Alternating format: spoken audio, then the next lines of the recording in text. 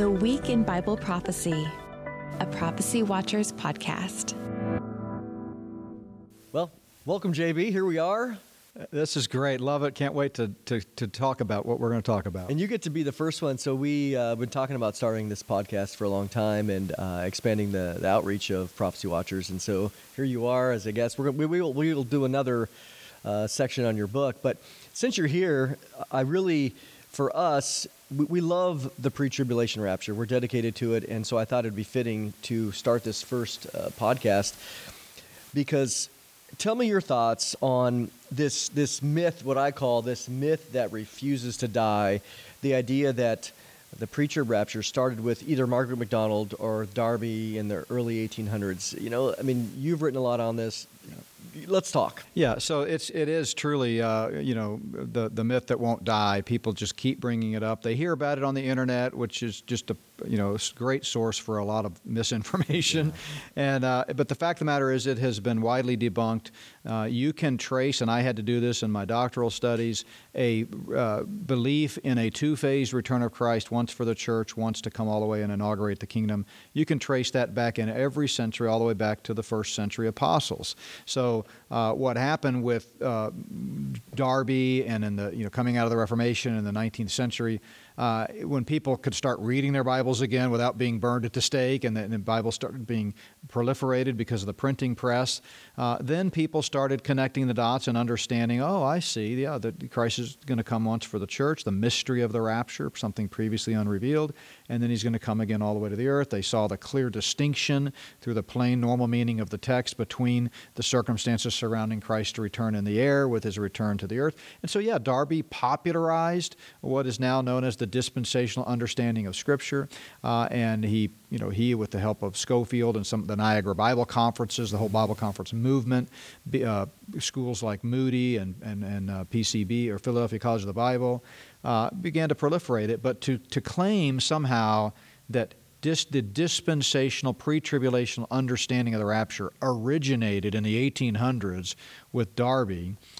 Even Margaret MacDonald didn't believe in really a pre-trib rapture, and that's who they claim poisoned Darby with this crazy notion. No, she was not pre-trib. So every aspect of that notion that Darby listened to some demon-possessed lady who filled him with lies about is just debunked, and it's frankly embarrassing that anybody would continue to teach that or think that.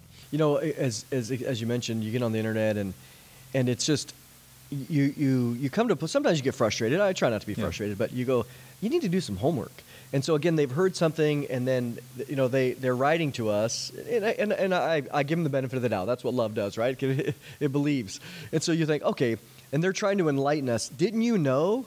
And we're like, I said, hey, we covered this, and of course now you've had the work of Tommy Ice, Dr. Tommy Ice, where he wrote about 35 different pre-Darby instances. We have William Watson's book, Dispensation Before Darby, which is a great book as well, highlighting some of the Puritan stuff. But then Lee Brainerd comes along, and he's doing now this original research in the Greek, which nobody's looking at because it hasn't been translated in English, and he's finding at least a dozen more showing that this was a common, or at least somewhat common, viewpoint in the early church. Oh yeah, no question. Again, like I said, every century you can find passing references to people who had access to the Scripture and were understanding it dispensationally from a pre-trib viewpoint. That's not in dispute. So that's why the facts just don't measure up to those who teach this myth. And it's frustrating because we live in this age of pride. One of the things I talk about in my new book series is the spirit of pride. And these unstudied, so-called self-proclaimed experts will just mock you. They'll be dismissive. I'll be speaking at conferences, and people in the audience during the Q&A will raise their hand and say, well, of course, that your view, Dr. Hickson, is based in a demonic blah, blah, blah from Darby. And I just want to I get so frustrated. I try to be gracious, but I just want to go, you just embarrassed yourself, brother. So I think the bottom line is our views always need to be based on and defended by Scripture. Now, if we can't defend them in Scripture, okay, there's room for debate. But don't make up these lies about the origin of our view and claim that it's debunked. Well, that begs the other question, too, because I think it fits in with an analogous perspective in that Well, clearly you guys shouldn't believe in the Trinity because the word doesn't appear and it was formulated in the 4th century. Or from a let's say a Roman Catholic view, can't believe you guys are believing in this salvation by faith alone because that originated in the 16th century. And you go, at the end of the day, hermeneutics isn't a chronological marker. Right. Is it in the Bible or not? Right. Yeah, church history is important, but it's not the final say in the matter. Obviously, studying church history, and that's your field of expertise. You want to know kind of where the church has been and so forth. But the ultimate arbiter of truth is, what does God's word say? And so, you think back to the references to the two-phased return of Christ throughout the last 2,000 years. Of course, they're going to be minimal, and they're going to be fewer of those because you had a period of Roman Catholic dominance where the kingdom was in place, the Pope was the king, and ever since Augustine and Origen, that you had this shift in thinking that the Bible is to be taken spiritually and allegorically rather than literally, grammatically, historically. And so, no argument that the prevailing view until the 19th century was an amillennial perspective, but it's what does the Bible say is the key. I think it's when you think about the reformers, 16th, 17th centuries, that I think about them in terms of they're doing their dead level best without dying, trying to rescue the gospel as it relates to soteriology, and I think they were very what I try to always focus on is, hey, these guys had great hermeneutics when it came to salvation. That's what rescued them from, again, the more of the symbolic nature of all the things that you come from the medieval church. So once they come do this, you're like, man, they didn't go the next step and to take that same hermeneutic of soteriology and put it on eschatology. Yeah, and they weren't even perfect in their soteriology. Agreed, yeah. I mean, Martin Luther didn't believe James was in the Bible because he didn't understand the meaning of the word sozo and doesn't always mean eternal salvation. In fact, 58% of the time it's used in Scripture, it refers to temporal, physical deliverance. Or something. Yeah. But they didn't really address eschatology because theology happens in a culture and a context. And as you said, they were dealing with centuries of influence of a sort of an amillennial perspective. So, and immediate persecution. Yeah, not to mention the fact that there was a lot writing on what they said and wrote. So, I think it took time after the Reformation for the general public to begin to really read Scripture in its plain normal sense and arrive at what God's Word has taught all along, a pre-tribulation rapture. Yeah, we have not only the Bible, which is the most important thing, but we have, again, as you mentioned in your doctoral thesis, we have the historical perspective going back that this idea isn't anything new. No, so not at all. I hope it dies, but again, I don't think so. I think we're going to be continuing to have this discussion, and we will continue to show that whole view just has no merit. No, none. Amen. Yep. Reading the daily headlines requires a strong constitution. Life seems to get a little more bizarre every day.